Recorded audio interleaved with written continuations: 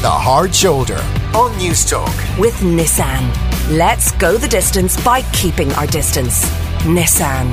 Innovation that excites. All right, as we highlighted earlier, Tom Dunn joins us at this time on a Thursday, and of course he has his regular show. Take a listen to this. Linda, live in Omaha. Joe is somewhere on the road. We lost Davy in the Korean War. Well, last week it's Kenny Rogers. This week it's John Prine. A legend, Tom. Yeah, and very much loved in Ireland. He toured here a lot, and there was something in his music that just Irish people loved in particular. I mentioned him to you last week. He was in the ICU unit, but his wife, Fiona, had tweeted that he seemed stable. And to be honest, I thought that was going to be the end of it, and the next time we'd be talking about him would be when he was released and was well again in the world. But he didn't make it, sad to say. She announced his passing there just the night before last. So he was 73. He's married to an Irish girl, Fiona. They had 3 kids. Folk music legend in Ireland. Really, people were adoring of his music. He was a folk singer, and the songs are very much story songs. And those stories were very witty and wry and poignant, and people loved them. And that one there, Hello in There, is about just looking in on your neighbours every now and again. It's old people and they're getting older and getting less attached to life, and just making the point to put your head in and say hello to them. A lot of people see that as the isolation song at the moment for COVID-19. So he had many albums. He started off in 1970 with his first album, which had on it many of his best songs, Sam Shepard and Paradise and Angels from Montgomery. Chris Christopherson is the man who kind of takes a lot of the credit for discovering him, one of the first people to talk about him. Well, from the moment he got going, people like Bob Dylan were talking about him. And to this day, Bob Dylan has said he would put him in his top 6 songwriters of all time. He just has a way with telling stories that draw you in. He has a very entertaining one called Jesus, The Lost Years, which looks at the years in Jesus' life between 11, and we kind of know what he was doing up to he was 11, up to the age of 29 when he kind of came back in on his mission. So he has these kind of wild years that Jesus, wasn't just biding his time in Jerusalem. He was actually quite the wild character. So these they're funny songs and they draw you in, but there's often a real emotional heft to them as well. And he did a series of duet albums, which the duets, Iris Dement in particular, are spectacular. I played loads of them last night in the show. But an Irish wife, he met her in Bloom's Hotel back in 1988. He had been playing a gig and he was trying to get served at the bar. Nobody would serve him, the classic story. But he had his acoustic guitar with him. And she said, "Oh my God, John Prine, last time I saw you, I was 17. When are we going to get to hear you singing again?" So he took out his guitar and played a song for her. And it was the beginning of a lifelong relationship. They got married in 93 and had 2 kids. And she became his manager as well. And to be honest, she was really, really effective at that. She got really cool people, lots of people that I would play on my show, like Jason Isbell and Bon Iver, to cover his songs. And it just kind of made the point that he was writing these great songs, and the songs were as relevant for younger artists as they were for everyone else. So, but at that point of him being loved in Ireland, he just did so many gigs here, and he did duets with people like Dolores Keane and Maria Doyle Kennedy, and just people talk about him as being just an absolutely lovely, lovely man. So 2 major figures from the world of music in the space of 7 days. I've never done 2 music specials in 7 days before, but this week I did. So it just goes to show you COVID is... And he seems very, very popular. Bruce Springsteen and Sheryl Crow and others, all paying tribute to him. He spent time in the military, I see, and he had a couple of brushes with cancer, so I suppose he did have underlying risk factors. But he contracted the disease in Europe. He was on tour.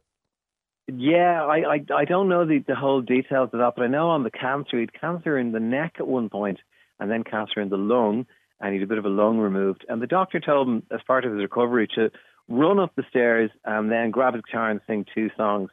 So he did that as part of recovery, and he was back on the road inside 6 months.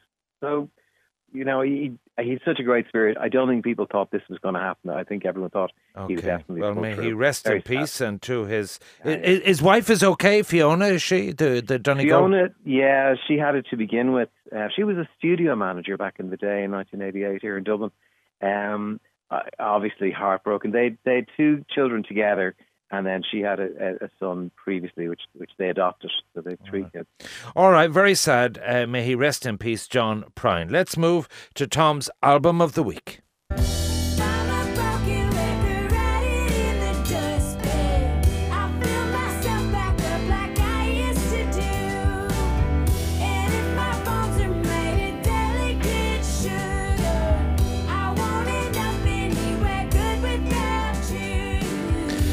Okay, Tom's album you of liking that? Well, I am. It's kind of a nice solo album. Waxa something. Waxahachie. Waxahachie. Yeah, sounds like something you'd get done in a beauty parlour. Yes.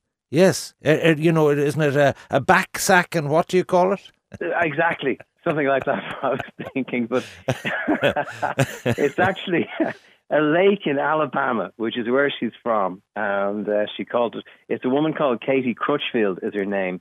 And she started off in a band with her sister, a kind of punk rock band. She came out of that around 8 years ago. And it's been a bit of a slow build for her. She's released 5 albums. She's done tours, kind of growing reputation and assembling a band as she's kind of gone along. Signed to a record label called Merge about 5 years ago. And she says in interviews that this is the first album where since she got sober too. I don't know whether she was having a wild time or whether it was a minor problem in her life or whatever. But I must say, in listening to this and listening to the other albums, I find this much more focused and much more melodic and much more accessible. And it's a really smart album. Very, very beautiful. Easily her best album. So I don't know how much of that's down to getting sober or not. I don't know. But it's an album that I think is going to take her on to a much bigger audience. Her voice reminds me of somebody called Edie Brickell.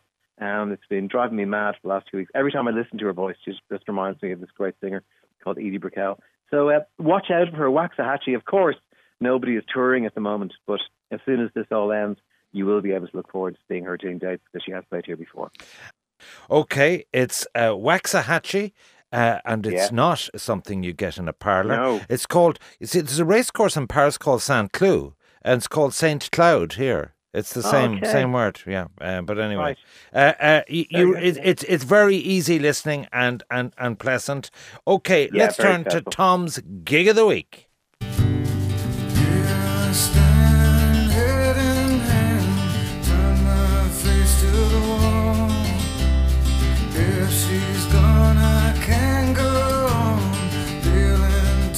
Okay, that was Eddie Vedder, because he's going to perform as part of a special TV concert.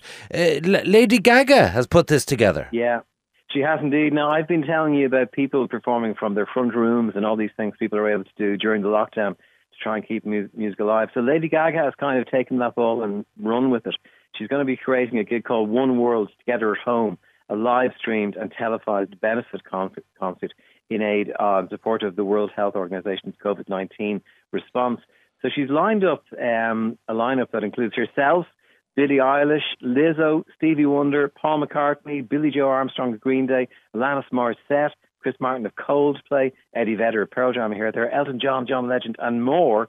And it's going to be going out on ABC, CBS, and NBC with all their talk show hosts, Jimmy Fallon, Jimmy Kimmel, and Steve Colbert presenting. So it's going to be almost like a Live Aid thing, but without an audience, because all those people will be streaming from wherever it is they're going to stream with social distancing and in a completely safe way. So that sounds great. And Paul McCartney, as part of that, has me very excited, and Eddie Vedder as well. So brilliant idea. I think the way it's going to work to raise money is that it'll ask you to pledge money as you watch it. And that will be no bother to her because she is very successful on raising money. In the last week, she's helped to raise 35 million for that campaign. So it's the 18th of April. 18th of April in the US. I'm sure we'll be able to see it. It's going to be streaming online, so we'll be able to watch it. But the BBC are doing an adapted version of it on the 19th, which is my birthday. So that would be absolutely perfect for me.